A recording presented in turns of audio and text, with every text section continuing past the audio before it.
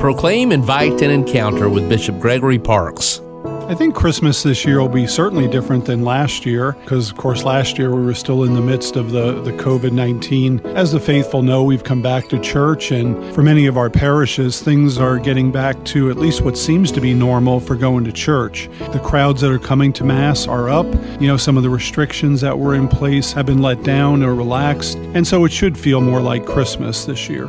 So when we come to Mass on Christmas Eve for the midnight Mass or the evening Mass, or on Christmas Day, as some individuals and families do, of course our hearts should be filled with joy and with happiness at celebrating the birth of our Lord, which really changed history. The coming of our Lord, the Word made flesh, come into our world, ultimately for our salvation, should be a cause of joy in our hearts and in our lives. So when we come to Mass, hopefully in a particular way, again, we're celebrating Christmas, looking forward to opening gifts or have already done so. We remember the true reason why we're there to celebrate, and that's the birth of Jesus Christ, which brings us joy and which brings us hope. For podcasts and social media accounts, visit bishopparks.org.